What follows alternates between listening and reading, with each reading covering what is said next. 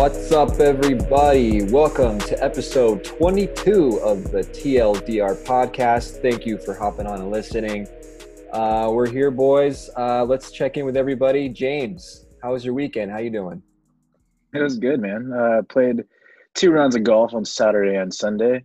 Sunday, woke up at like 4 o'clock to play 18 holes before football started. That was a lot of fun. My best golf ever. Thank you, Trey, for showing us that new course. Other than that, I pretty much given up all hope in the Niners. So watching the game on Sunday wasn't too bad. Didn't get too angry. Just let it flow. And the guys, good weekend. Then they just hurt Drew Brees too. On a really good tackle. Yeah, that was gnarly at all. That was gnarly. That was crazy. Eric, I feel like I haven't seen you so long, man. How have you been? I'm good. Just, the same. I ended up golfing. James is mad at me.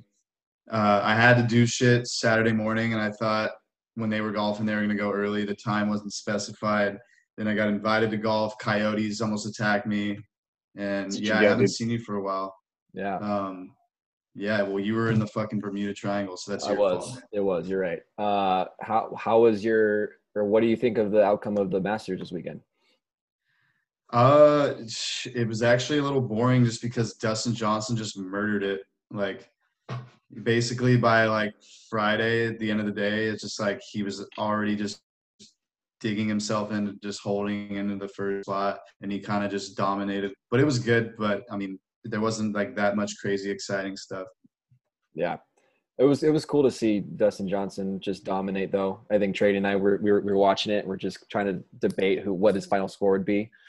I won that debate, so you did. There you go, Tradon. What was your thoughts on the Masters, and how you doing? I'm good. It was pretty. I guess the biggest thing is it was pretty amazing to see Dustin Johnson finally get that Masters win. It's the second major, I think, and I think it's really special for him because he grew up in that area, like an hour away. Like that's where he kind of grew up and lived most of his young life. So I think that was very important to him to put that on, put that in his career and take that green jacket. And it was really cool to see him choke up over that. So I love the guy. He's a great golfer. He's fun to watch. He's exciting. He's not so meticulous like someone we know who scored like 2 triple bogeys or some shit. Lost 2 balls is kind of funny. Knowing that the best of the best do it too, it's always fun to watch that. Yeah, they fuck up too, but they also are way better than us, and it makes me feel really shitty about myself when I watch them play. So that's always good. Always good to be humbled. Alex, Mr. Beer and now wine guy. Yeah. How are you doing? I'm great. Eric told me to put money on the Europeans and an American one. So what's the deal with that? Did you put money on them? I hope you did. No, I did not. I did not watch one single swing of a golf bat. Golf I did. Bat? Yeah, golf bat. I know it's a club. I did check up on the leaders as the weekend was going. That quick Google. Other than that, I'm great. Quick question for you, athletic trainers out there. Beer is a good pain medication, right? Absolutely. Mentally, alcohol kills germs. Mm-hmm. Yes, Eric. Yes, just yes. I hurt my back. I don't know what I did, so I'm getting the pain away. I think that's how it works. Yeah, I think just pour beer on it. Yeah. Rub some beer in it. Drink beer. Just the more beer, the better. Bathe in beer. Yeah. Got it. Cool. I got a lot of beer at home, so we're good. Sweet. Well, we got a good episode for you guys today. Eric's going to talk about the upcoming NBA draft and free agency, everything that's going on with that. James is going to give us his weekly fantasy football waiver picks. Alex is going to talk about the best and the worst uniforms in sports. And Tradon's going to finish us off here with the biggest busts in sports history. So stick around. I got my first World Series Dodgers shirt in the mail today. Repping it today. Feels amazing. Still riding high on that. So stick around, and we'll be back with Eric's NBA segment.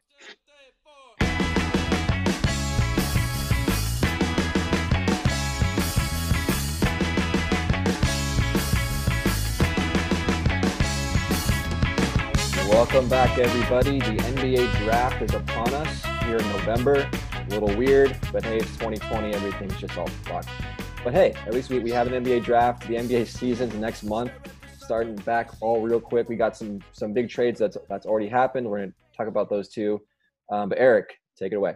Yeah, so I just want to start off, for those of you listeners, we have a group message that we text pretty much every week, and we tell each other coming up with our topics and ideas. So I was like, I'm going to go over the NBA 2020 draft. It's Wednesday night. It'll be perfect because we do Tuesday recordings, and the free agent market opens Friday. It's going to be great. And then I see Monday morning Chris Paul gets traded because the free agent market opened yesterday. So we do the facts, guys. As you know, we do the facts. So yeah, the free agent market opened yesterday, not Friday. But let's go over the draft first. It will take place tomorrow night, 7 p.m. Eastern time. The number one pick will be from the Minnesota Timberwolves, I believe. It will be this guy, Anthony Edwards, who played at Georgia. There's a sports science company called P3 based out of Santa Barbara. And they just announced that from their measurements, he produced the most force via accelerations of any athlete they've ever measured. They almost measure the whole league of athletes, or pretty much anyone they can get their hands on. Probably didn't do LeBron and other guys, but they do have some other big name NBA guys, the Westbrooks and guys like that. But of all the athletes they measured, he had the highest acceleration forces. In other words, he could be one of the most explosive players off the ball. I think that he'll fit in well with the Timberwolves. They're saying that he could fit in that system with D'Angelo Russell and Karl Anthony Towns. Number 2 pick goes to the Golden State Warriors, Tradon's favorite basketball team, apparently. I think they will draft, drumroll, LaMelo Ball from Chino Hills. He didn't go to college. He was playing in the Latvian Pro League. But I think he's going to go to the Warriors. He had a private workout with him. And actually, they were set on that dude, James Wiseman, who's a big man center, because they need a center as well. But apparently, he impressed a lot of the players, including the front office as well. Supposed to be the best ball player, no pun intended, but he's got the most versatile set of skills of the 3 ball brothers. I mean, one of them is terrible. He's not in the league. The other one is not that good. He got traded from the Lakers. So hopefully this guy does well. I just think his dad just needs to keep his fucking mouth shut, let him play, because that was an issue with Lonzo. But hey, if he goes to the Warriors, I'd love for his dad to just speak all the time and just ruin their organization. That'd be great too. So I think you're wrong about that. Yeah. I'm pretty sure James Wiseman is going to go to Golden State. I don't get why the Warriors would pick up a point guard. When you don't need a point guard. You don't need him. They have this guy, Steph Curry. But you need a center. And how are you going to pass up the best center? They'll just turn Draymond into a center, dude. Screw the Warriors. Fuck them. Yeah, Draymond's on his way out of there, by the way. It's going to be Steph he might be. and Clay, and those two are going to run it. You don't need another point guard. You don't need another ball-handling small guy. You need somebody who can rebound for all of his shots. True. And James Wiseman compares to Andre. That's true. I feel like though, they may have some tricks up their sleeve. They could draft LaMelo Ball and trade him for a big guy to another team that needs a point guard like him. You would want to draft somebody low for salary cap reasons. You draft somebody low and then trade that person for somebody with a high salary cap number. NBA teams do that all the time. Possible. Yeah, true. Or let's play devil's advocate. I think that the Warriors are one of the best organizations of developing guys. They drafted Curry, Klay Thompson, and developed 3 of them. They could do that with LaMelo Ball. Draft him, have Steph Curry mentor him, develop him. But like you said, and then when is he going to play? Because Steph Curry as soon as possible with the Warriors. He's not going anywhere else, man. He's going to play once everywhere opens back up and the world is normal again. So never. Let's go to the 3rd pick, Charlotte Hornets. Charlotte Hornets, to me, I think they're going to pick James Wiseman. We just talked about him. He played at Memphis, big man. I think he'd be kind of a good fit with that guy Terry Rozier, aka Scary Terry. Who else do the Hornets even have? I don't know. You don't see a lot of them. They don't have a lot of attention. They've kind of been that team. They're like the Philly Flyers of hockey before they made the playoffs this year. Like they've been on the playoff bubble, like missing the playoffs by a game or two the last few seasons. They can use a spark. Maybe they draft this dude Wiseman, use him as trade bait with another team that needs a big man like the Warriors. Who knows? And they can get maybe I don't know, who knows, Draymond Green to the Hornets. You might have heard it here first. I don't know if that helps them or not. Maybe it makes them worse. Let's go to pick number 4, Chicago Bulls. I'm going to get crazy here. I think they're going to draft this dude, Killian Hayes. He's from the German Pro League. He's a lefty point guard. Yeah, James, it's okay. Let me explain him. He's a lefty point guard, swift and crafty, and he has those signs of a true point guard. And the big giveaway factor, he doesn't have a good jump shot, so he's more of a pass-first point guard. I think with the Bulls, that'll fit very well with that rising superstar Zach LaVine, who fucking made the Clippers look like a joke last year. He was one of the many guys, but I think he'd be a good piece to that team. The Bulls, I mean, this is just me being crazy, looking for, an outlier pick that no one thinks is going to happen. So we'll see what happens there. And then I'm going to go the number 5 pick, which is the Cleveland Cavs. Will pick Isaac Okoro, this dude from Auburn, a power forward, not the best offensive player, but he is an elite defender. The Cavs definitely need elite defense. They need everything, but they have the point guard. I don't remember his fucking name. It's a guy they drafted. Colin Sexton. Yes, Sexton. He's a pretty solid player. He's coming into his own, good point guard offensively. They need some defense around him. Apparently this guy has one of the biggest wingspans in the draft, but he is also just a solid foundation of defense that they could use, maybe make them not be a doormat team anymore. So I don't want to bore you guys just numbering off all these picks with people we don't even know and know what's going to happen. Let's get to the trades. This is the juicy stuff. First, right off the bat, Tyler, Dennis Schroeder, whatever the fuck. He's a good player, the guy with the crazy hair. He just got shipped to the Lakers. The Lakers traded a first-round pick to OKC in exchange with Schroeder.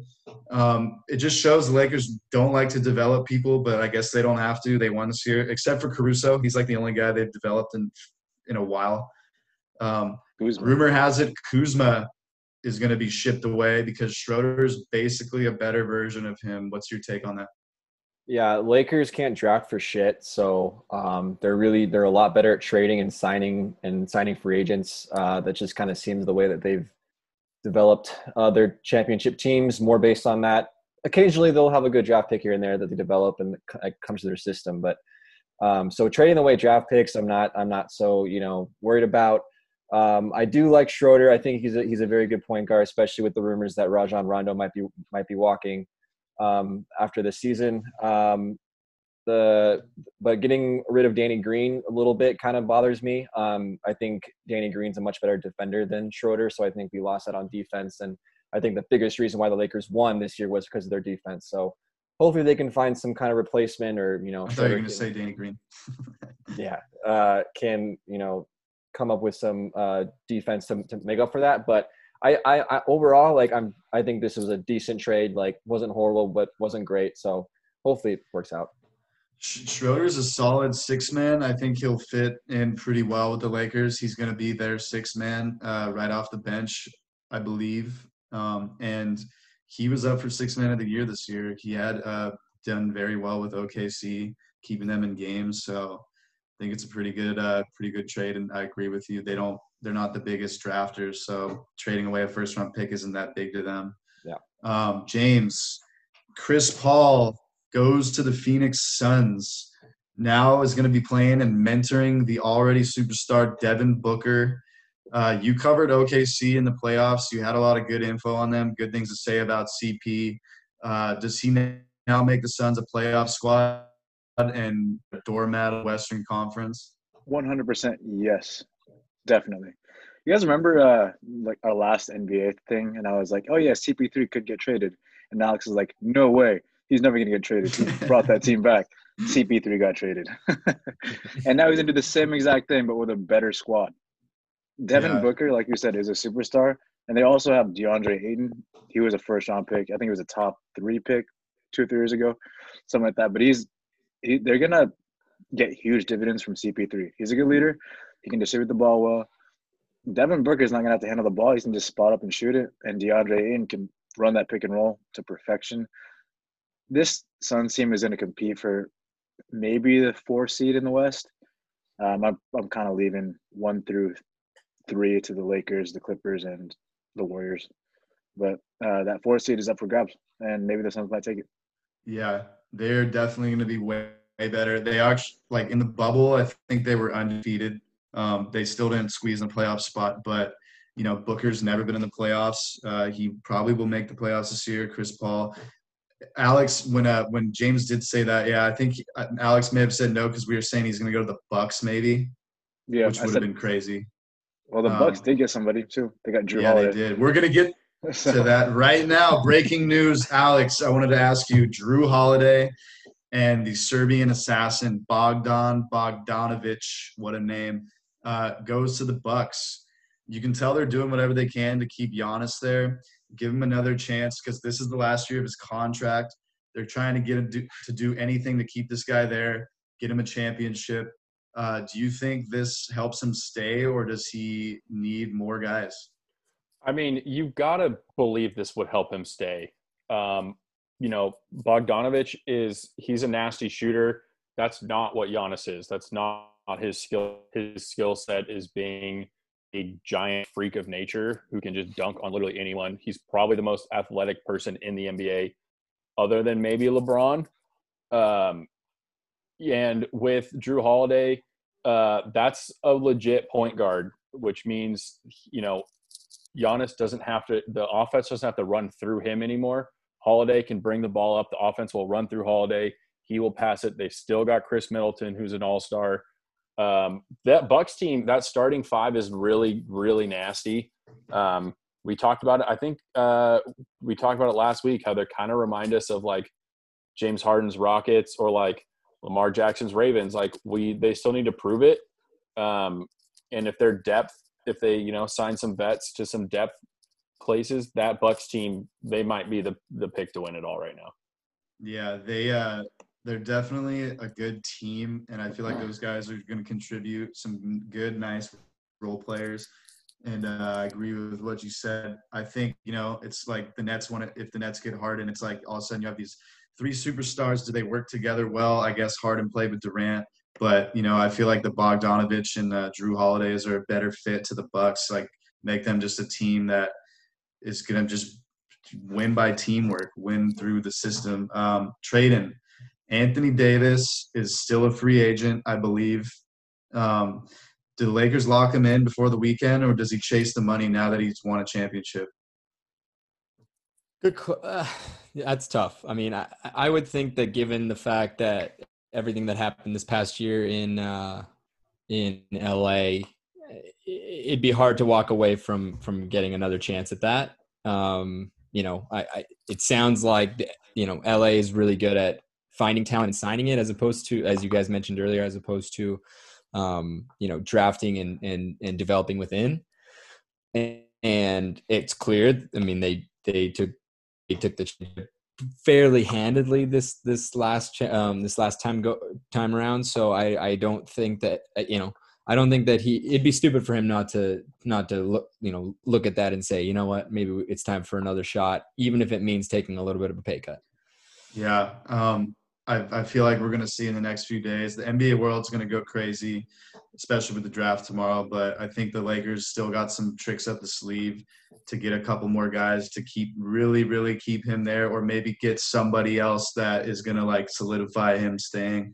Schroeder's a good pickup. I think Kuzma goes and they get someone else. Maybe they ship off a couple more guys just to, get another guy around Anthony Davis and LeBron. I mean, it's not like they really need anything else. They fucking want it. But other trade rumors, anyone want to chime in? Westbrook possibly to the Clippers. I guess I'll chime in first. That that's a possibility. I don't really know how that would work, but if he goes to the Clippers, he's probably going to be the most hated player in the league because the way he plays already, like, people that don't have him on their team pretty much don't like him already. And nobody likes the Clippers. And if he goes to the Clippers, then they're really not going to like him. But who knows? Maybe it's something that helps out. I don't know. James, do you think that fits, or is that just bogus? I think it's bogus. Westbrook has come out and said that he wants to play like he did at OKC, meaning he's a primary ball handler, scorer, and rebounder. If he goes to the Clippers, that's not going to happen. And we've seen the PG Westbrook experiment happen in OKC. It did not work. So why would he go back to that same thing and add Kawhi, who's going to have the ball probably more than he is?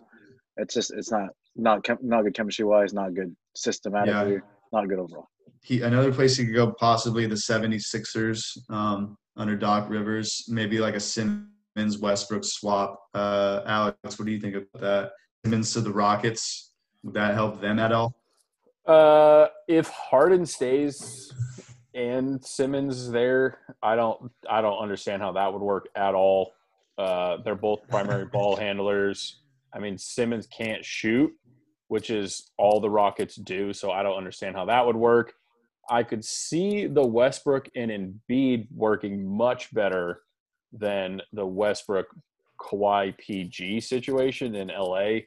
Embiid he's not going to be the guy that brings the ball up the court. The offense is not going to, he's not going to set up every play, but Westbrook and Embiid could work really well together.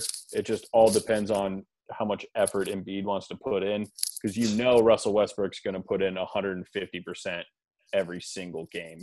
And Embiid, I don't think has really proven that. I mean, if I was Westbrook, I'd rather go to Philly than to the Clippers. You get to play in a weaker conference. The East is nothing compared to the West. The Philly's pretty much already guaranteed a playoff spot. So I could see that working.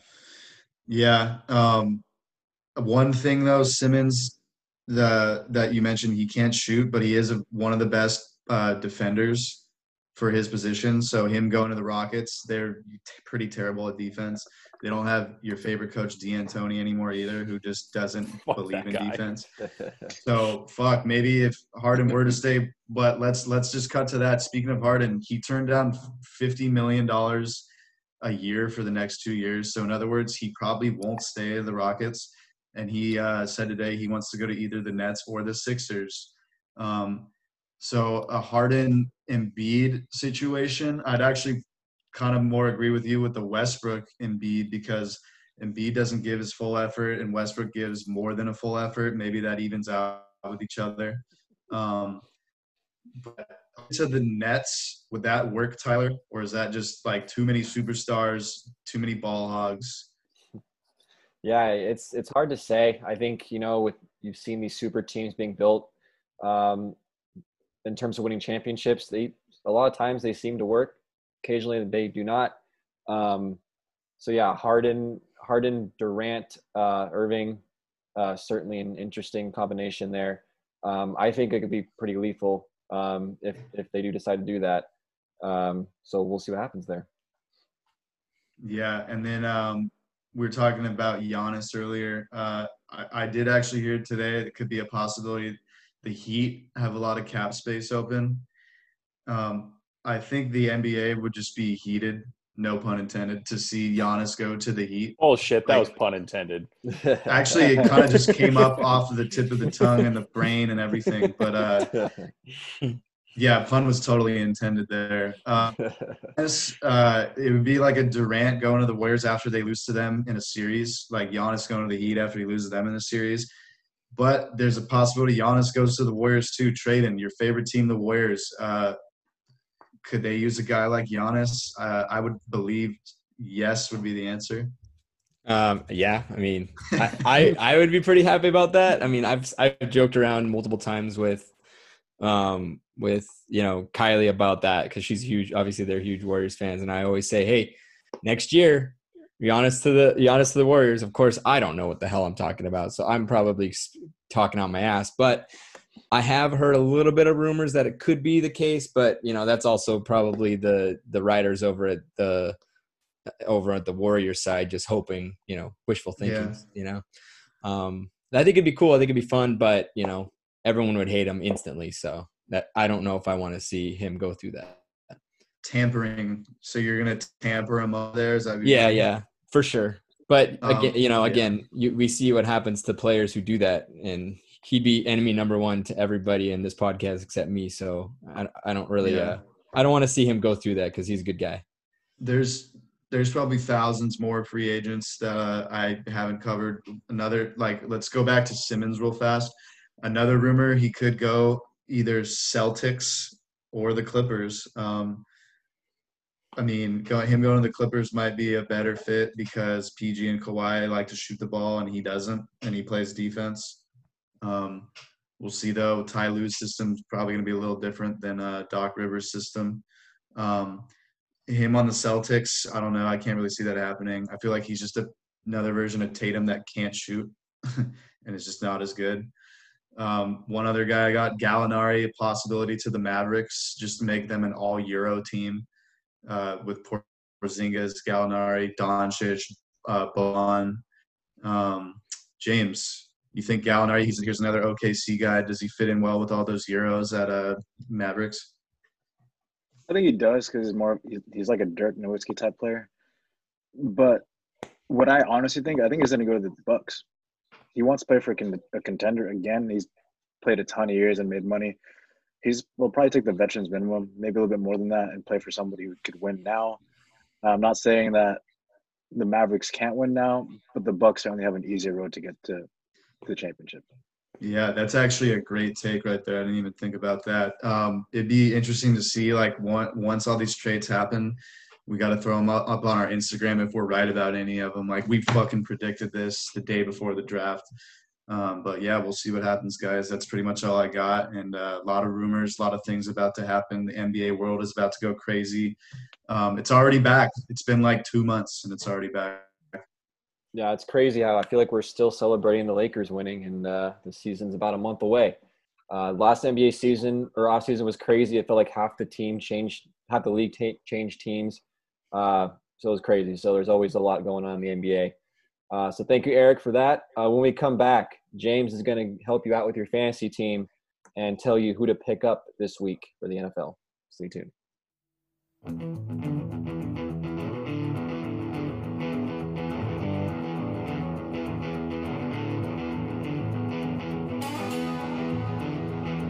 Welcome back, everybody. We are talking fantasy football as we head into week 11 of the NFL season. It's getting down to the nitty-gritty.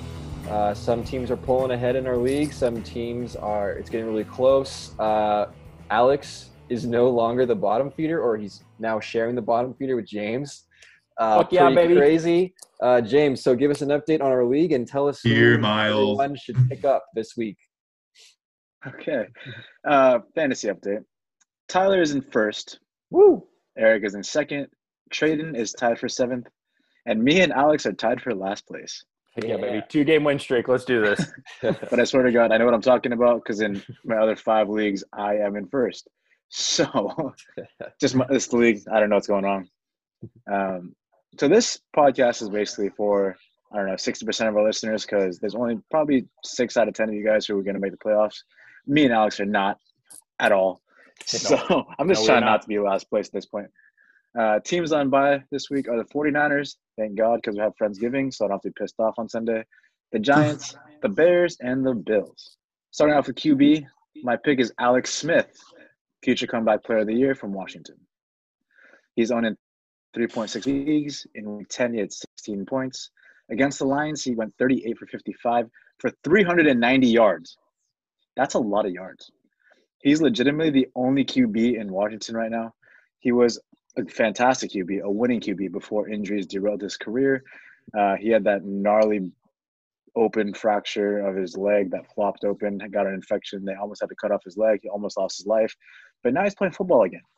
So if you guys haven't seen that picture of what his leg looked like, you guys should look it up on Twitter or on Google. Just put Alex Smith's leg and be prepared because it's pretty gruesome. He lost a lot of muscle. And they took some skin out of his hamstring or something to make up for the lost skin in his leg. There's also an E60 you guys should watch on Alex Smith. It's great stuff. Anyway, back to fantasy stuff. He's a very good QB, and the fact that he broke his leg doesn't really mean too much because his skill is based on his mental processing and accuracy, not on his legs. He's never been a running QB. He's been a pocket QB. Interceptions in a season since 2010. Like I said, very accurate. 390 yards is groundbreaking. He had the most passing yards than any QB in Week 10. The TDs will come. There's going to be a lot of positive regression. It's very rare you throw over 300 yards and not get a touchdown. So those numbers will come in fantasy. It'll help a lot. Over the last 2 weeks, he has 715 passing yards. Up next, they play the Bengals. This is a team that's given up 21 pass TDs on the year, and that includes Week 7 when Baker Mayfield had 5 touchdowns. The GOAT. Baker Mayfield's trash. Trey, He had 5 touchdowns on his team. Deep breaths, buddy. Eric, Ryan Tannehill underperformed for you yet again. So what do you think about Alex Smith? So I got a quick little story. My first ever NFL game was Niners-Rams at Candlestick. Alex Smith ended up getting hurt that game with concussion. Kaepernick was given on for his first game. One of my current bosses now, Tommy, was an AT with the Niners that year, running out on the field when Alex Smith got hurt. Has nothing to do with really what we're talking about, but I just thought I would mention it because we're talking about Alex Smith. I will not pick him up. I do love his story and his return to the NFL. They said he could probably never play again, but he's proven everybody wrong with that. I'm still going to put my faith in Tannehill. I'm still somehow pulling through, finding ways to win. I had Tannehill in the Colts D last week. It basically evened out because they played each other. But I think Alex Smith, he did good last week. He will do good again this week against the Bengals. I don't know how much longer that's going to last. I feel like his confidence really isn't there, but I hope, the best for him. But I will not be picking him up. They don't really have weapons besides their running back, I believe, on the Washington football team. Terry McLaurin, dude. An elite talent at wide receiver. Okay, how are you not going to say that? Him. They have a weapon. But yeah, I mean, is he going to throw to him every time? Probably, but I'm just not going to pick him up. Alex Smith is currently QB number 40 after only appearing in 3 games and starting in 1. Given his recent production, do you think he ends up as a top 25 QB at the end of the season? No, I don't think so. Daniel Jones, man, he's the new quarterback of that division. He's going off, fastest guy in the league. So, I don't know. I just don't think it's going to happen with Alex Smith. Okay, that's fair. Moving on to running back. You got Salvon Ahmed from Miami. He's owned in 7% of leagues. In Week 10, he had 16 points. Against the Chargers, he had 21 carries for 85 yards and a touchdown. He also added 1 reception for 5 yards. So, Matt Breida and Myles Gaskin is on IR, and Jordan Howard was just released because of Ahmed's stellar production. He's a true workhorse back of the Dolphins because of his 21 carries, and no other back really touched the field. He plays within the system, and he fits the kind of running back that Brian Flores wants, and that's one that can get outside the tackles, make one cut, and start running downfield. He can also catch the ball really well and is a really great route runner. He's not the Derrick Henry type that is just downfield no matter what in between the tackles. He's small, but he's nifty, and he's agile. The way the Dolphins defense is playing right now, it lends itself to a lot of positive game scripts where the Dolphins are leading, so there's more running opportunities to run out the clock. Therefore, more times for Salvon Ahmed to be on the field. Up next, they play the Denver Broncos, and that's a defense that's been ravaged by injuries. Last week alone, Josh Jacobs and Devontae Booker had 2 touchdowns each, and they both play for the Raiders. So that's a pretty soft defense. Salvon Ahmed scored 1 touchdown first in his career, but he's hungry for more. Tyler, you should have fallen in love with all the Dolphins running backs and are in the midst of Spagettygate 2020. Mm-hmm. What does your gut tell you about Salvon Ahmed? Another Dolphins running back that I like a lot, especially this week's matchup, Week 11. Past that, I'm not sure if he's a great long-term option because Myles Gaskin is supposed to come back around Week 12. Of course, that can change. I think when Gaskin comes back, he's still going to get the majority of the touches there with the Dolphins. But for Ahmed in this week 11 matchup, like him a lot. I think he's a great pickup. A lot of times with these running backs and wide receivers, you're looking for guys to pick up for guys on bye, some guys that are getting hurt. So Ahmed, I think, is a great pickup. So if you're looking for running back to fill in for bye, pick him up. But like I said, I think long term, I don't know if he is the best choice. He was the number 14 scoring running back in week 10. Does he push the top 10 running back this week against the Broncos? I think so. I like this matchup a lot. I think he's taken this opportunity and run with it. I think he's feeling good, playing well. Like you said, against a Broncos defense, I think that will give up some rushing yards. I think he can be in top 10 for sure. If you were to predict how many points he scored, what would it be? I'm gonna go with 18.2. Does that include any touchdowns? 1 touchdown. Sounds like a good prediction to me. Thank you, Tyler. Got it. Moving on to wide receivers, we have Michael Pittman Jr. from Indiana. He's owned in 5% of leagues right now. In week 10, he had 19.2 points. Against the Titans, he had 7 receptions on 8 targets for 101 yards and 1 carry for 21 yards. He has been active in only 6 games this year.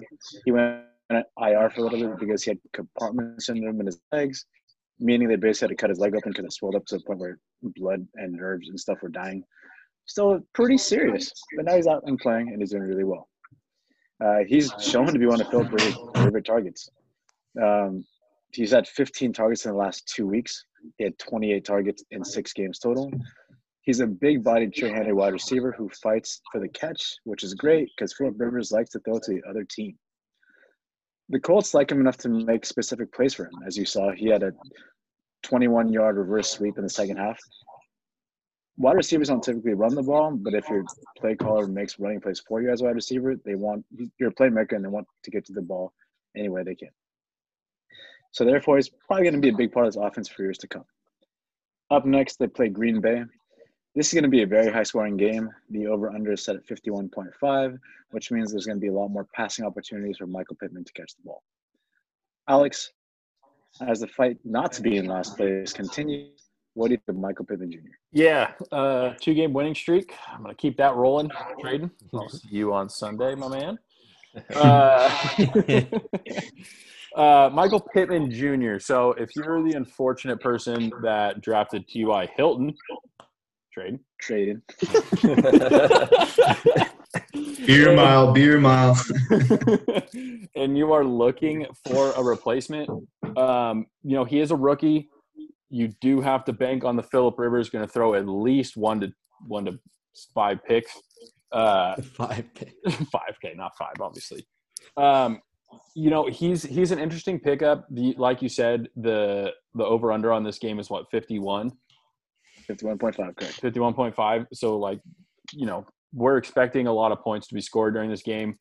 The Packers generally don't give up too many points to wide receivers in the fantasy game, so they could be a little bit of an issue for you. You're saying that the fact that they're calling rush plays for him, just kind of like the Rams do for Robert Woods, that brings a lot of added value. If they think they're going to run plays specifically for him, go for it. If you're looking to replace someone that's on a bye, if you got Stephon Diggs, the Bills on bye, pick him up, see what happens.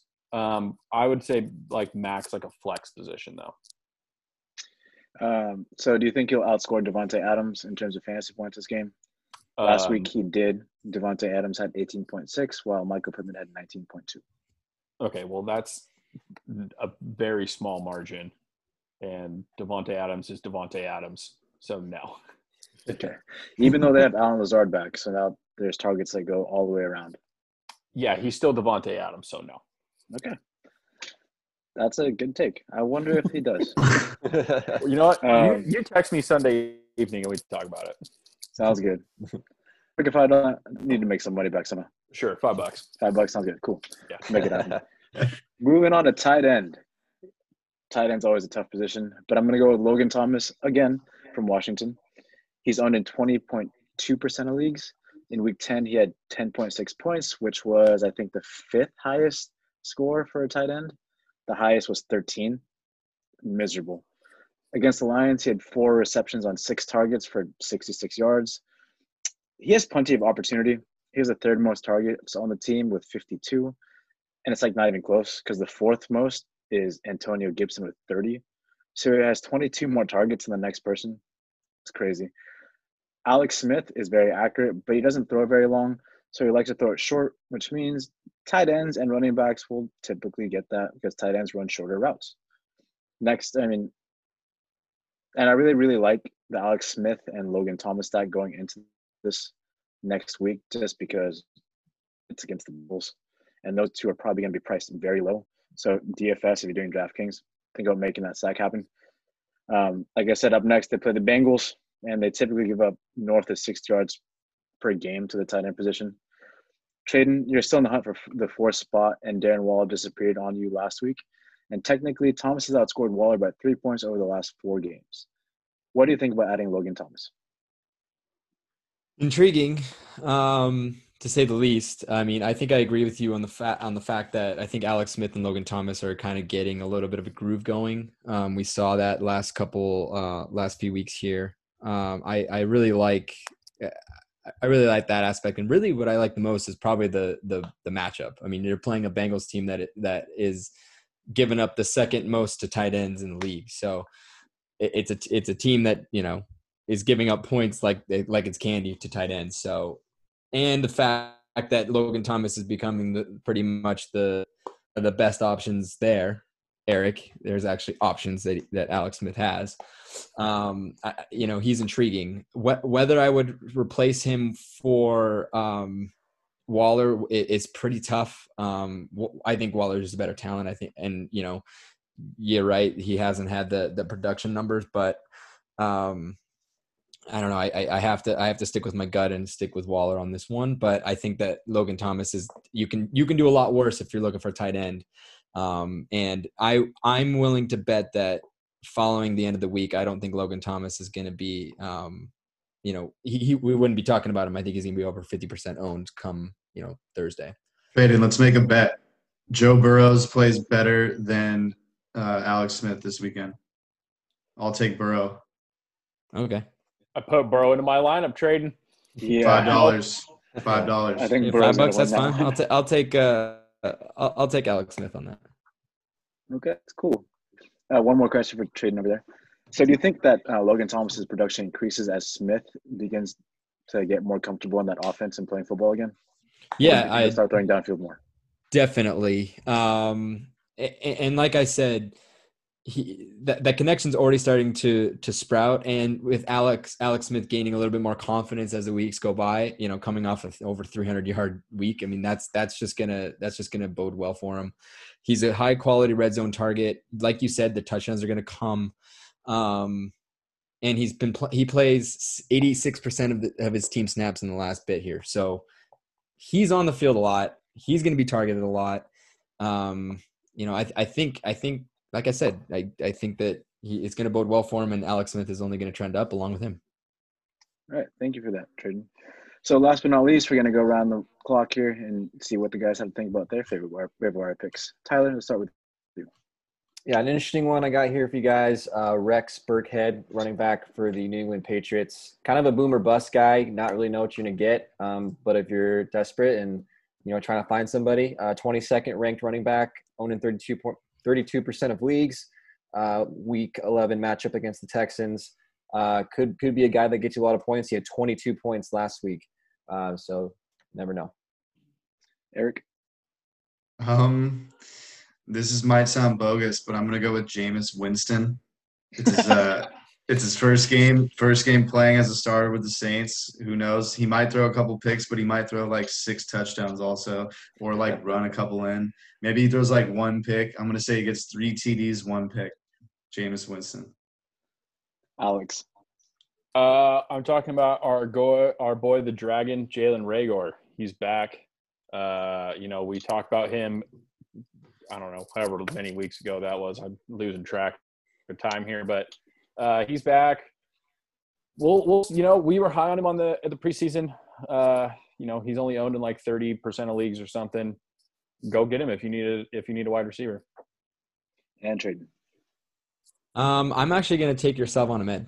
It's not very often that you get the opportunity to pick up a starting running back on the waiver wire. Pick him up. Thank you. And that concludes my segment. Thanks for listening. Thank you, James. Great as always. Really excited for the Beer Mile Watch 2020. James and Alex, excited to see how that pans out. When we come back, we're going to talk about the best and the worst uniforms in sports. Stay tuned.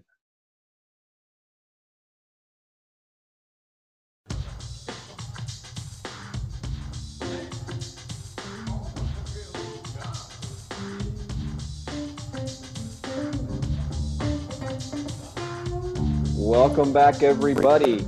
If you want to play good, you got to look good. That's the rule. So we're going to talk about sports uniforms here. There's been a lot of them throughout history. Some have been great. Some are timeless. Some are new and fresh. And then you got everything in between. Some were a little bit horrible. Some of them still are. So Alex, take us away with our uniform segment. Yeah, thanks, Tyler. So I did this kind of in honor of the NHL releasing these retro jerseys for this upcoming season. I was going to talk to Tradon first because he's our NHL guy, but he just yelled at us when we were off air, and now I kind of don't want to. Fair enough. No, I'm just kidding. So what I asked the boys to do is pick a current jersey that they really like, a current jersey that they don't like, and then, talk about some other retro jerseys that they maybe dislike or also, want to bring back into the fold. The one rule I had, I hope they follow this, is that they weren't allowed to pick their favorite team. So, damn it, James, were you not kidding? paying I'm kidding, bro. I'm just joking. Reading is hard, so I get it. So, Tradon, because this is in honor of the NHL, please don't yell at us. But why don't you start and tell us what you got? Well, the best jersey, it's tough, but I think the most classic best jersey would have to be the Chicago Blackhawks. No, they're really regular. to say that. No. As much as I hate them, the logo is awesome. It's timeless. They haven't changed much because they don't need to change much. Their original 6 team, and they haven't, and they've had the same jerseys ever since. You ask anybody, you put out a poll, for most NHL fans, they're going to say the Chicago Blackhawks are one of the best jerseys in the league.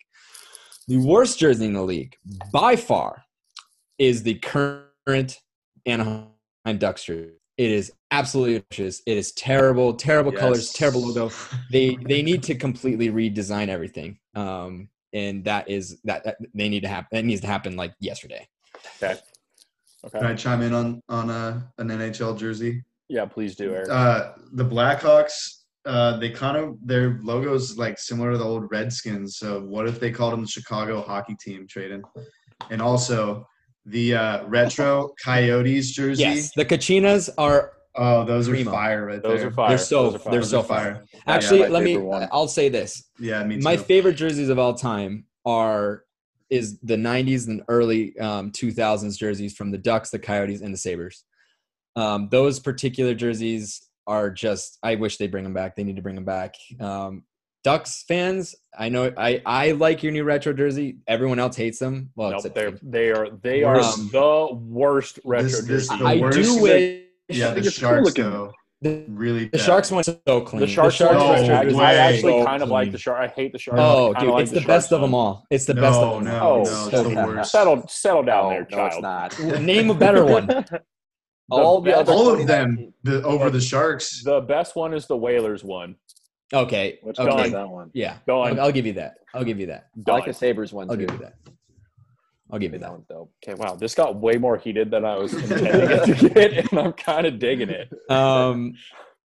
Something I do wish before I end. Something I do wish the Pittsburgh Penguins would do is bring back their blue jerseys. They had their original jerseys that had they were that light blue.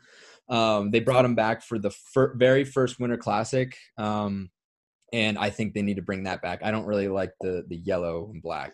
I love the blue though. It's so nice. Okay. We were talking before Tradon was a little late, everyone, just so you know.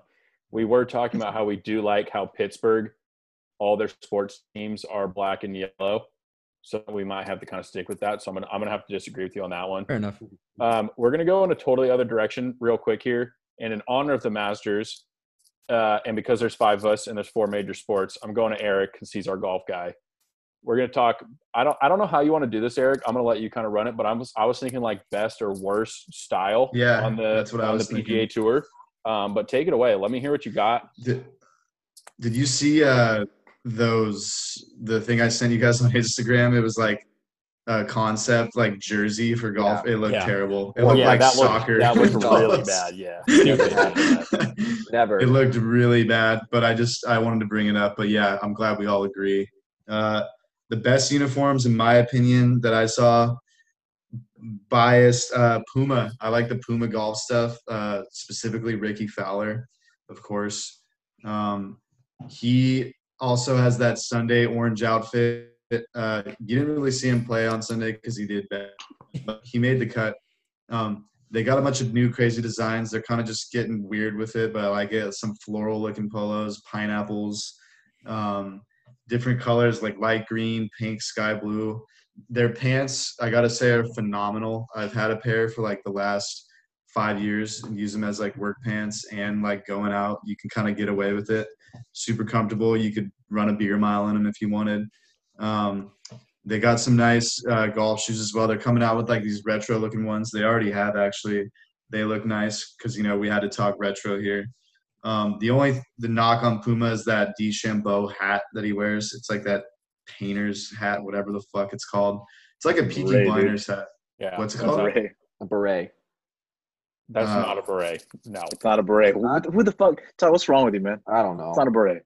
It's a beret. A Peaky Blinders hat. That's a great way to describe it. Oh, It's the Peaky well, Blinders shit. hat. Like and that's a great an Irish show. cap or something. I don't Yeah, know. it's If a it's great not a show, baseball but the hat, I don't know that what it is. DeChambeau wears, not great.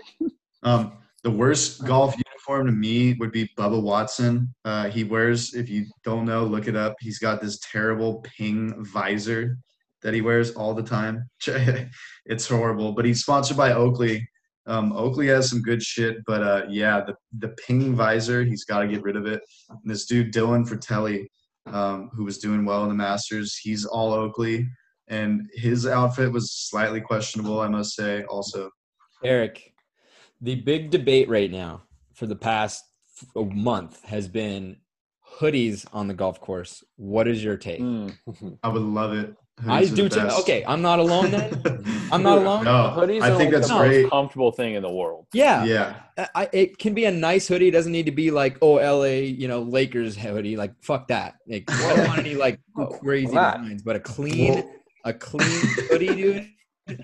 I don't know. Some people are, some crazy people are like, we need to maintain the integrity of the game, blah, blah, blah. I'm like, no, hoodies are the way to go. You know what Rory was wearing in one of the random tournaments? I think the Thousand Oaks tournament, Tyler. It was the 3-button hoodie. So it's like a mixture of like Henley looking hoodie, but it was great. They need to bring that in. Get it Glad in the mix. you agree. Yeah. Okay. I don't know if I've ever mentioned this on the podcast. I don't give a fuck about golf. But that is one of the problems with golf, just like one of the problems with baseball, is they're too stuck in their traditions. And Tradon, I think you can agree with me on this. I'm 100% down for people to wear whatever the fuck they want on the golf course. Yeah. Go for it. I think they need to also allow shorts. Yeah, just like Tyler said, you look good, you play good. So Sombreros. yeah, do whatever you want. Shirt That'd be off. great. Sun's out, guns out. Do what you got to do. Oh, yeah. Let's go to James next. So football. So you couldn't pick the Niners. I hope you listened. I did. So I took it a little bit different. Okay. I did best and worst current and then best and worst retros. Okay, that's fine. So I'm going to start with the best. So right now I think the Atlanta Falcons have the best jerseys. Wow. They came out with this new set as of this last year. And it's like the all blacks they have. It's super clean and super sleek. It's like simple, modern, and very minimalistic. And it's easy to match color combos when it's black, white, and red. So the way they're running it right now is really good. I also like the Vikings jerseys mainly because I love the color purple. That's my favorite color. And so I like how it's like they have a cooler purple and gold combo. So it kind of reminds me of the Lakers. So that's always nice.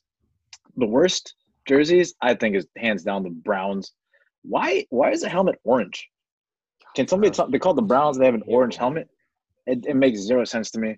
Yeah, it's pretty And- bad. I was talking to Tyler. I was like, "Why the fuck, dude? Why is it orange?" And he couldn't tell me. So I guess nobody Didn't have knows. an answer. What makes the color brown? Is it yellow and Yeah, orange? all the colors something? together. All the Mix 'em colors up. mixed together. Oh, I thought that was Just black. a big poop, you know. It's a big poop. Yep. Anyway, it's just like their jerseys is just the color, their name, and their number, and has nothing else. Their city. Zero substance.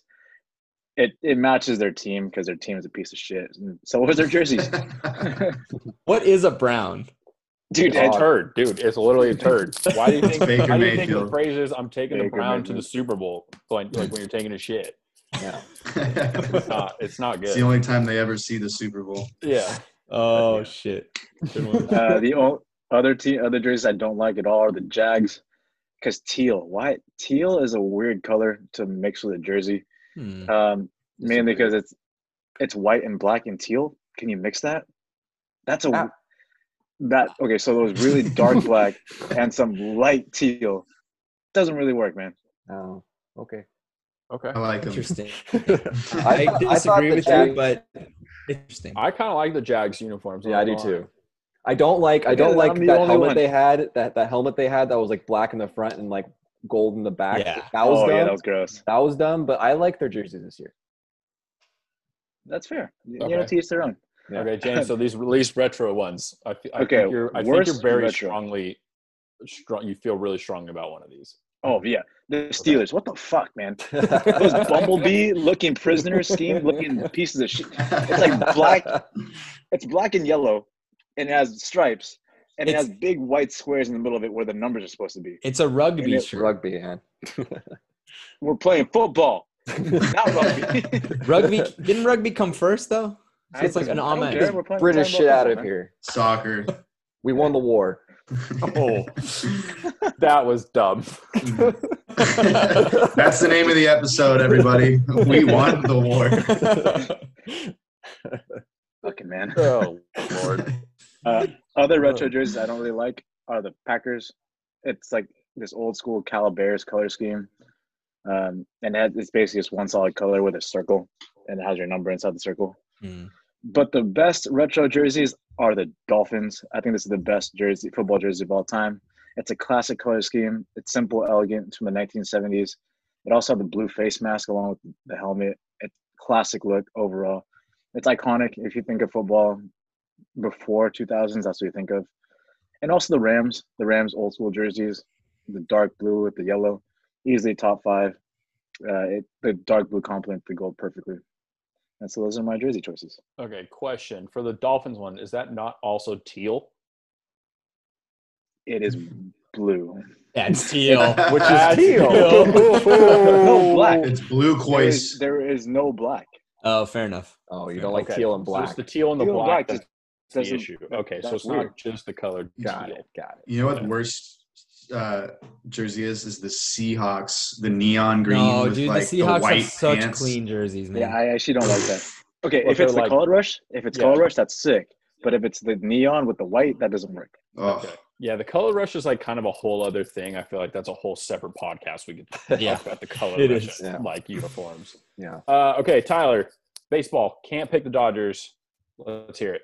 Yeah, that was a bummer because that is my favorite uniform. Well, that's why I but- fucking made these Yeah, rules. so I didn't pick the Dodgers, even though it's a classic. So my favorite, and it's going to be obvious what my favorite color is, my favorite current uniforms in baseball right now are the Toronto Blue Jays. I think they just have a really clean, great look. They brought back that classic Blue Jay logo with kind of a modern, more twist to their uniforms. The powder blue Blue Jay uniforms, I think, look great, which is good because for a while there, the Blue Jays had this kind of really weird, like cartoonish uniform, and it just didn't really work very well. They had a lot of black, and it was just really weird. So they went back to their classic, just blue and white, and it looks really, really good. So I love the Toronto Blue Jays. A couple honorable mentions I want to throw in there. St. Louis Cardinals, classic timeless jersey. Oakland A's, I think just always a clean look.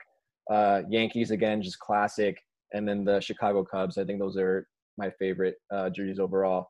The worst to me is the Miami Marlins, which is saying a lot because before they changed it this year to the black and the neon blue and red, those jerseys were awful. They were just these weird orange and teal and like every kind of color from the rainbow just put into a jersey, and it looked horrible. They did a little bit better, but it's still the worst in baseball. Mainly because their logo is black and their hat is black, so you can't see the fucking logo. So, if you can't see the logo, what's the point of having a logo? Yeah, and it's kind of stupid. And it's kind of crazy because it's like a neon blue, neon red, and it doesn't pop, which is like, what's the point of it if it doesn't pop? So I think the Miami Marlins still have a long way to go to figure out their uniforms. A couple honorable mentions for worst ones. Cleveland Indians. They're going through a weird thing. You know, the Indians in that kind of logo they had is kind of a little controversial. So now they just have these like really random just block letters, and it just looks horrible. The Texas Rangers, I think they're too much blue and too much red at the same time, and it's like pick one, have a primary and a secondary. It just looks really weird to me. Houston Astros, because fuck them, and then the Arizona Diamondbacks uniforms, I think, are just all over the place, and they're just dumb. Which those are fire. Tyler, yeah. Would you Eric? now, at risk of getting hit through the screen, Tyler? Yeah. I don't know. I remember if you said this as an honorable mention for a good one, but is it just me or are the Yankees like a classic baseball look? I did throw the Yankees in there as an honorable mention, and yes, I agree that. Okay, sorry, I didn't remember that, Yeah, but they are classic. But yes, I love it. The Yankees pinstripes is classic. I mean, yeah, it's a beautiful jersey. So my throwback that I want to bring back is the Arizona Diamondbacks, the purple and teal uniforms. That's what I meant. Early those were 2000s. Yeah. Those were Is there great. black in there though? There is black in it. James hates them. James hates them. But it's not like the main color. primary. It's like it's mostly mostly purple with some teal in it a little bit, and it looks great. And they had I don't know why they ever changed it. Now there's just boring red with like this weird neon blue in it, and it's just really weird. They won their World Series in those purple and teal uniforms. I don't know why they ever changed it. They need to bring those back. So yeah, that's what I got for baseball. Okay. The Kelly green, which is like the light green Oakland A's uniforms that they came out with the last couple of years, fire. Yeah. So legit. From the existence of the San Diego Padres to now, they have never had a good jersey. Not one time in their existence. They're all terrible. I actually kind of like their ones this year. I kind of like their new ones too. Actually. Well, I disagree with you. I think they're all terrible. The they're brown just ones. they're just brown. Those are gross, dude. No, they're terrible. Okay, I'm sorry. At first, I didn't like them. I thought they were horrible. But the more I see them on the field, actually, I'm kind of growing into it, and I think I like them. I like them. The more I see them, I'm like, dude, you're in San Diego. It's one of the most beautiful cities in the world. You can't come up with a better design than this. It's hard to make brown look good. It really exactly why you shouldn't do it. We just talked about how the Browns but I think currently, like the way the Padres are doing it, they have the brown, but I think they really emphasize the gold in it. Yeah. I feel like I see a lot of the gold pop more than the brown. So I feel like it works okay. Obviously it's like it's brown, so you can only make brown look so good. But I think of all the Padres uniforms that they've had, they're pretty bad. Well, okay. All it takes is piss yellow. Yeah. So like they're not UPS drivers out there. They're professional baseball players. So I'm out on the Padres uniforms. I'm gonna go real quick through my basketball ones, and you guys feel free to chime in. The best uniform I think is this might be kind of a shock. The Portland Trailblazers. The Blazers across the front, the font is legit. The red and black stripe going down from nipple to dick, perfect little stripe right there. I think the Blazers, they've stayed that way for a long time. I think they're really classic. The differences between home and road are not super crazy. I think their jerseys are legit.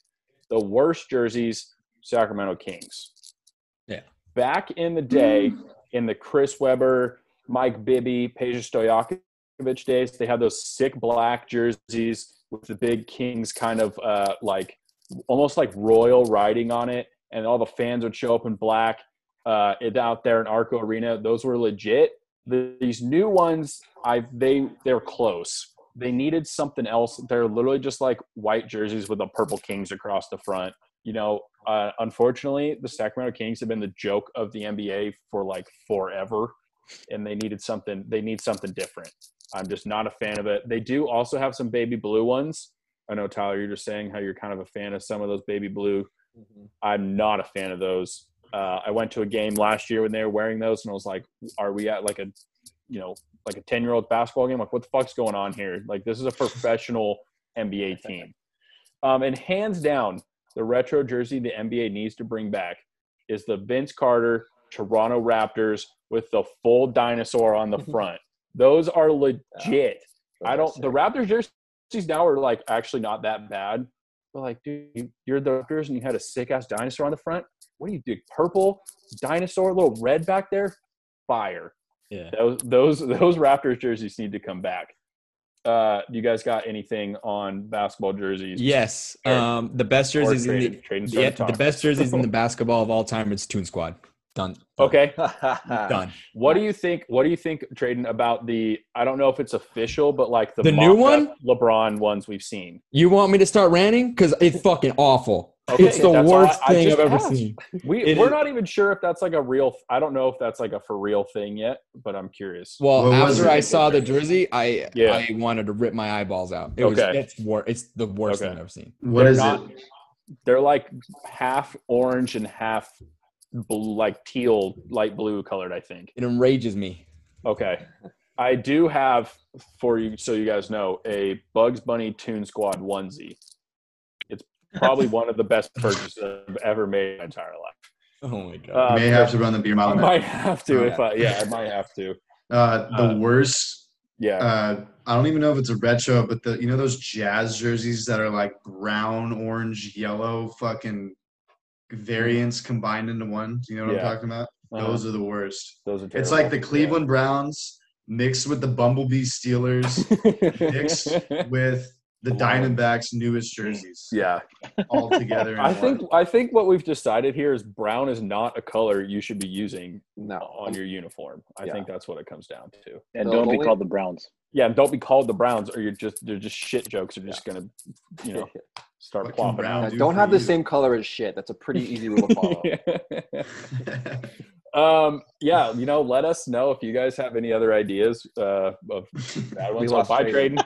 Tradon. He just got so rattled. He just took himself out. But I'm done with apparently Miz too. All right, thank you, Alex. That was a fun conversation. When we come back, if Tradon comes back at some point, we're going to be talking about the biggest draft busts in sports history.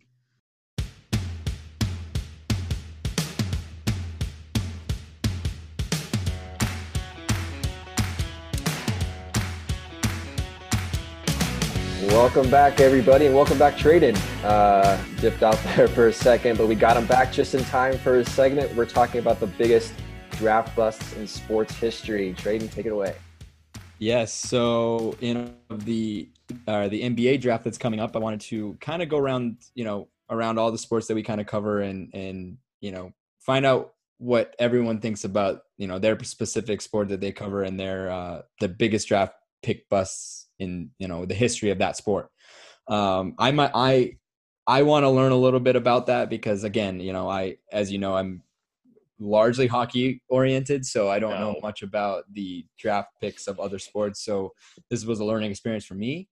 And it's always fun. Well, it's sad and also fun to see, some of the best that were considered to be, game changing or team changing turn out to be completely team changing in the wrong way. It's always fun to kind of go back and see where they are now and see kind of what they did. And I guess we'll start right off the NBA. I believe I asked Alex to take the NBA. That's kind of what he's been kind of following.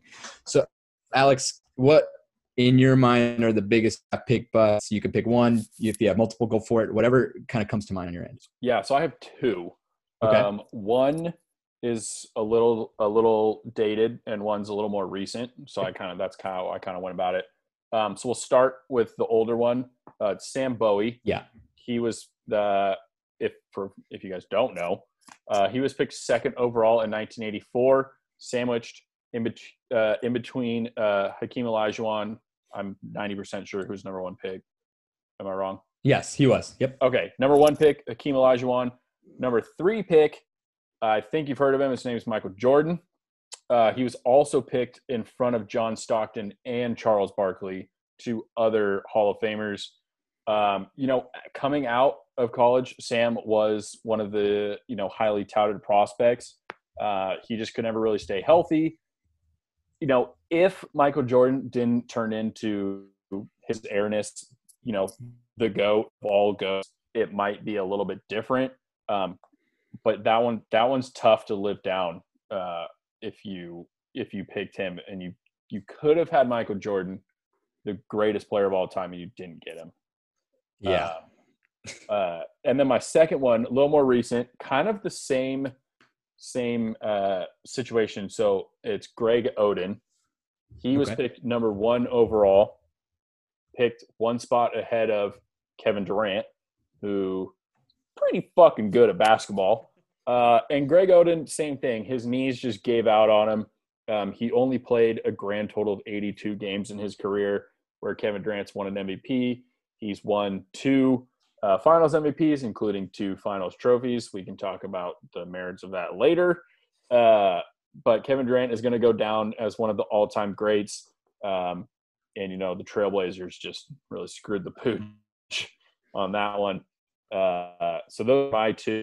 But the NBA has quite a few. But those are the 2 that I picked out. Oh, Kwame Brown, dude. Yeah, I was about to say him. Kwame Brown was one of the ones I thought about. Talk about the epitome of underachievement there, James. That was good. That was a good one. It's kind of funny because Michael Jordan was a big gambler, and he gambled big on this guy because I think he was like part of the ownership, right, or part of the GM. Yeah, he handpicked him. MJ handpicked Kwame Brown. Yeah. Wow, did he strike out on that one? Yeah. The dumbass also rejected a $30 million contract when he got into free agency after his 3 rough seasons, and you would have been inked that, and you wouldn't have had to do anything. Like, you haven't done anything already, and you were gonna just be given $30 million. That guy is not only an underachiever, but he's also a fucking idiot. But yeah, Sambo, I guess Greg Oden kind of reminds me of my pick for the NHL, but we'll get there. It's amazing how scouts go so far into saying this kid's gonna be. He went back all the way to high school, said this kid's going to be generational. He's going to be huge. He's going to change everything. And he completely doesn't. And then you look at another player who got drafted behind him, and he becomes Kevin Durant, who's one of the best in the league. So that one's always interesting. But I also had Anthony Bennett in there. I don't know if any that's a big Cleveland Cavaliers guy. Yeah, I thought about him too. First overall from Canada. From Canada, yeah. Did nothing. Absolutely nothing. Absolutely nothing. He's on the Clippers G League team last year. Yeah. So, after being a number 1 overall pick. That's sad. Yeah. Well, James, let's move over to the NFL. What do you got? I actually have 3. Okay. I'm going to start off with a really easy one that's pretty much going to be in everybody's board, and that's Jamarcus Russell. Drafted to the Raiders at number 1 overall in 2007. He's such a piece of shit. He skipped out on his first training camp because he didn't get the contract he wanted. So the Raiders finally was like, fuck it, we're going to give you the contract you want. So he signed a 6-year, $68 million deal with $31.5 million guaranteed. Didn't really pay off. He's known for being lazy and on drugs all the time. Throughout his time with the Raiders, he was all about codeine and purple drink. So he was high. And he didn't like to practice. Did you guys hear about that blank DVD story? No. Tell it. You guys haven't. So the coaching staff didn't think that Jamarcus Russell was learning his plays or he's using the playbook. So they gave him a DVD which was blank and had him watch it over the weekend. And when they came back, the coaching staff asked him if he had watched it and what he had learned. And he just decided to bullshit everything and said he learned 7 different plays when there was nothing on that DVD. So Jamarcus Russell, piece of shit. He played for 3 total seasons, amassed 18 touchdowns to 23 interceptions, and also added 15 fumbles. Dude, for a number 1 pick, really did not do anything at all. Next on my list is Trent Richardson. He was drafted to the Browns at number 3 overall in 2012. I personally loved his game at Bama. He looked like one of the best running backs of all time coming out of college, but for some reason it just didn't translate to the NFL. he couldn't really read blocks or read the holes that were given to him. He'd oftentimes run into his blockers as opposed to around his blockers. He had a solid rookie year, but he never got to that level after that season. He played for 4 total years. He had 2,000 yards and 17 touchdowns, which is crazy because I'm pretty sure AP had 2,000 yards in 1 year. But that's that. And then lastly, this is special, near and dear to Eric's heart, but it's going to be Mitch Trubisky. He was drafted to the Bears, number 2 overall, 2017. He was benched for Nick Foles in 2020. He wasn't even active for this last game, which is crazy because Nick Foles did end up getting hurt, but then to put some guy, Tyler Bray, I think, in there because Mitch Trubisky was inactive. He's appeared in 42 games over 4 seasons. The reason why I think he's a bust is kind of the same ideals as Alex. He was picked before Patrick Mahomes and Deshaun Watson's 2 future greats right there, and to pass on those 2 to draft up because the Bears had the 3rd overall pick, but they traded with the Niners with the 2nd overall pick. So they traded up a pick and drafted Mitch Trubisky when you had multiple Pro Bowlers still on the board and Pat Mahomes and Deshaun Watson were there. That's just a bad pick. I don't know if Mitch Trubisky will honestly ever play another snap, but that's yet to be seen. That's big. They were playing Cousins last night too, of all teams. Yeah, and he dominated. Yeah, I mean, I had Johnny Manziel. I think that's kind of obvious. Yeah. I thought you were, when you said 3 and you said everyone's gonna have this on their list, I'm like, well, he said that, so at least it's someone new. That's kind of the biggest one that that kind of just comes to mind. I think is he in the CFL now? I don't think he even made it there. Like, I think he got cut from that. If you can't make it in the CFL and you're a former, like, what is he, Heisman trophy? Did he win Heisman? Yeah. Yeah, former Heisman can't even make it to the CFL. You're a joke, bud. Sorry to say. All right, Tyler. Yeah. Baseball. Just give us. I thought you were gonna keep going there. Baseball. All right, baseball is a sport. But yeah, so biggest bust with baseball. My number 1 bust of all time for me, Brian Taylor, first overall pick to the 1991 draft by the New York Yankees. Which, first of all, crazy that the Yankees ever have a number 1 overall pick. That's astounding to me. But there you go, 1991. He was considered one of the best high school prospects of all time. MLB super agent Scott Boras to this day still believes he was the best high school prospect he's ever seen. Signed him to a $1.2 million contract, which at the time was a record for a high school prospect. Fuck ton of money for a high schooler. His first 2 seasons, the minors were very good. He made it all the way to Double-A. Looked pretty promising, but in the off season, after his 2nd season in the minors, got into a fight in a bar, dislocated his shoulder, and was never the same after that. He never saw big league time and retired in 2000.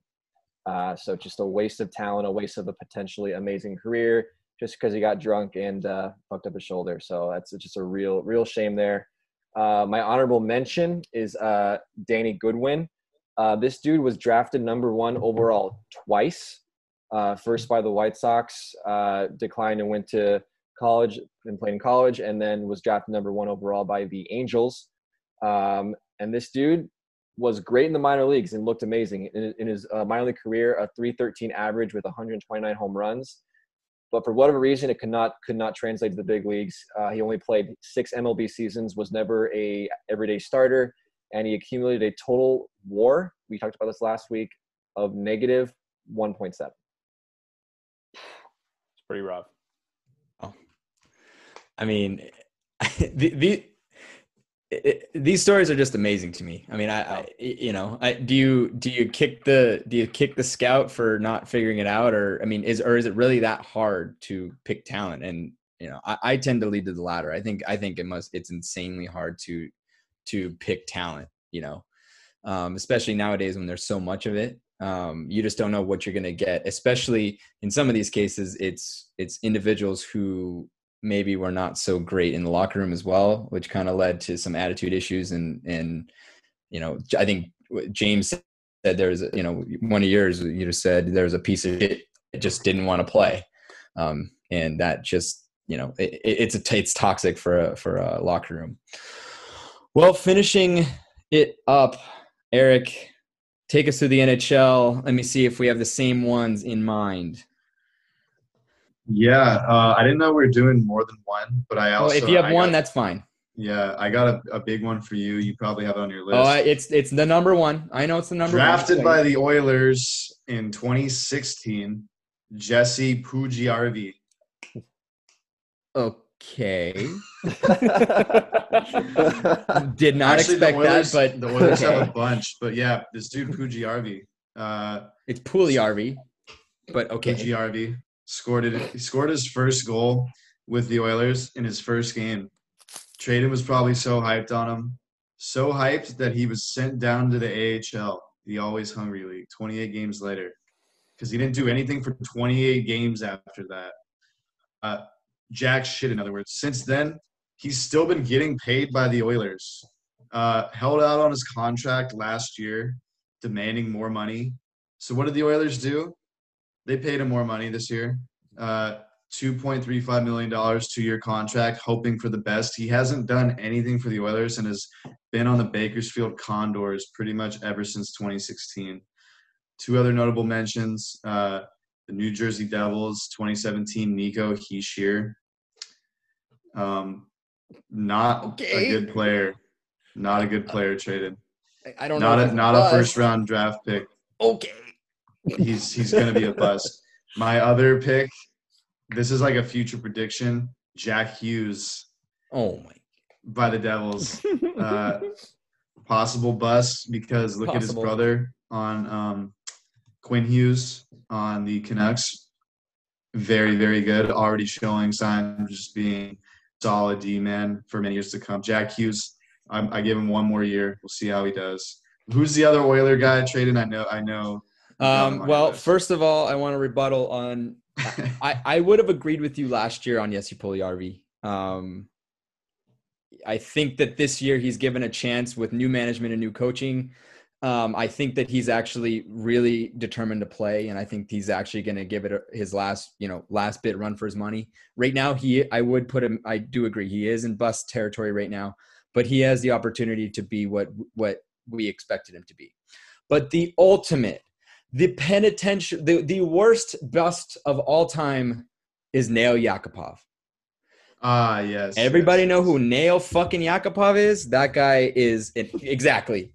This guy was expected to be this guy was expected to be similar to, they saw him as someone like a not Connor McDavid. We're talking someone like a Nate McKinnon or someone of that stature, right? This kid has, he got maybe 0.5 points per game early on. He got driven out of the league, and he is playing in the KHL right now. And he was considered to be the savior for the Edmonton Oilers back in 2012. The worst of it all, and what really rubbed me the wrong way, was his very first goal in the NHL was a garbage goal off a rebound in a regular season overtime game against, I think, the Kings. And he skates all the way to the blue line from the crease, gets on his knees, slides across the whole fucking ice as if he just won the Stanley Cup. And it was the worst first goal I've ever fucking seen in my life. And I'm embarrassed as an Oiler fan to have ever had him on my team. So that is the biggest one by far. Pietro is another big one that just never took off. He was supposed to be a huge savior for the Islanders. But those are big ones. Eric, I think Nico Hischier is a little early. I think he's a solid player, but I don't think he's a complete. This is last year to determine.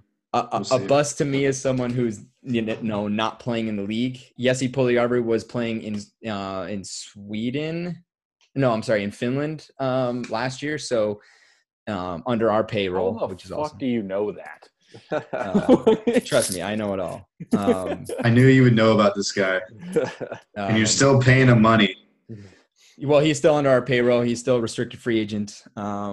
But I think that – well, here's the reason, Alex, I know who he is, because he was a first overall – he was one of the, first overall picks. So you keep tabs on those guys. Well, I mean, just the fact that he's playing in Finland of all places. Oh, dude, we've kept up tabs on this guy. He's a big deal. So let's see if he's a big deal. Watch this year. He's going to play. I hope he plays with Connor McDavid and lights it up. The biggest issue he had was the language barrier. He never really figured it out. So hopefully he can establish that issue. What about Jack Hughes? Jack Hughes, this is his second year, right? Yeah, he's only played 1 year. Jack Hughes is tough. What are you doing, bro? Jack Hughes is tough. I'm being a hardo. You're pretty rough.